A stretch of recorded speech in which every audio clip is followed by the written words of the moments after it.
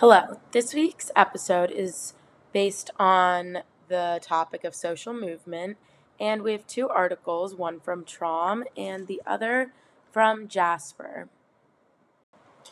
So, the main idea I took away from the article by Jasper is emotions spark feelings that are passionate for change, which is where social movement comes in.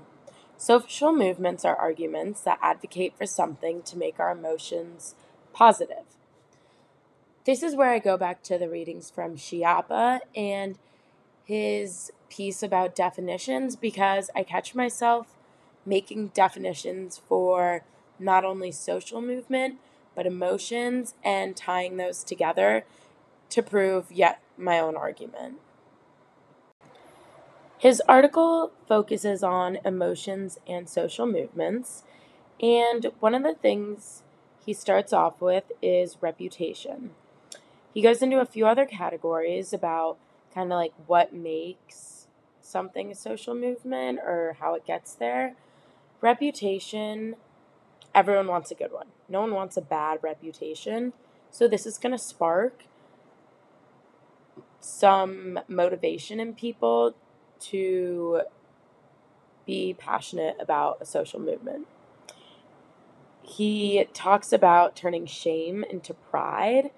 So something that came to mind when I thought about this was when I went to the March for Life in 8th grade with my Catholic school. Everyone had to go. There were people who spoke there that were anti-abortion. They had had abortions in the past. So clearly they were ashamed or disappointed in themselves about the abortion. So they are taking part in the social movement, March for Life, pro-life, to kind of make themselves and turn that shame into pride.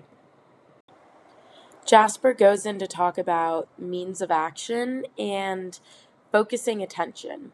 In this focusing attention part of social movements and tactics they use, I thought of COVID as something that violated the norm, which is what people say brings in social action and like the want to participate in social movements. Because COVID violated everyone's norms, it encouraged people to advocate one way or another, anti-COVID vaccine, pro-COVID vaccine, or we should be doing this, we should not be doing that. And that's where we saw a lot of social movement in that time period. In order to keep a social movement going, we have to have interaction rituals, which talks about this idea of emotional energy. During these social movements, leaders need to basically speak to their audience, kind of like in a rhetorical display. But the emotional energy part has to do with expressing these emotions to try and get everyone on board with how they're feeling so that they want to keep fighting for those emotions.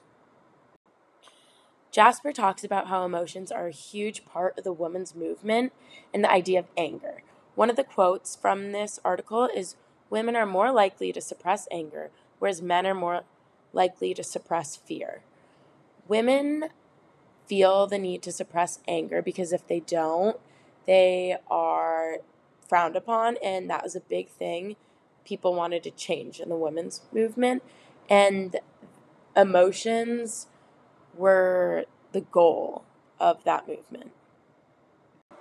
Trump's article circles the question of whether BDS is anti-Semitic. This brought me to think about the syllogisms we talked about. If BDS is anti-Israel and Jews are from Israel, is BDS anti-Jews?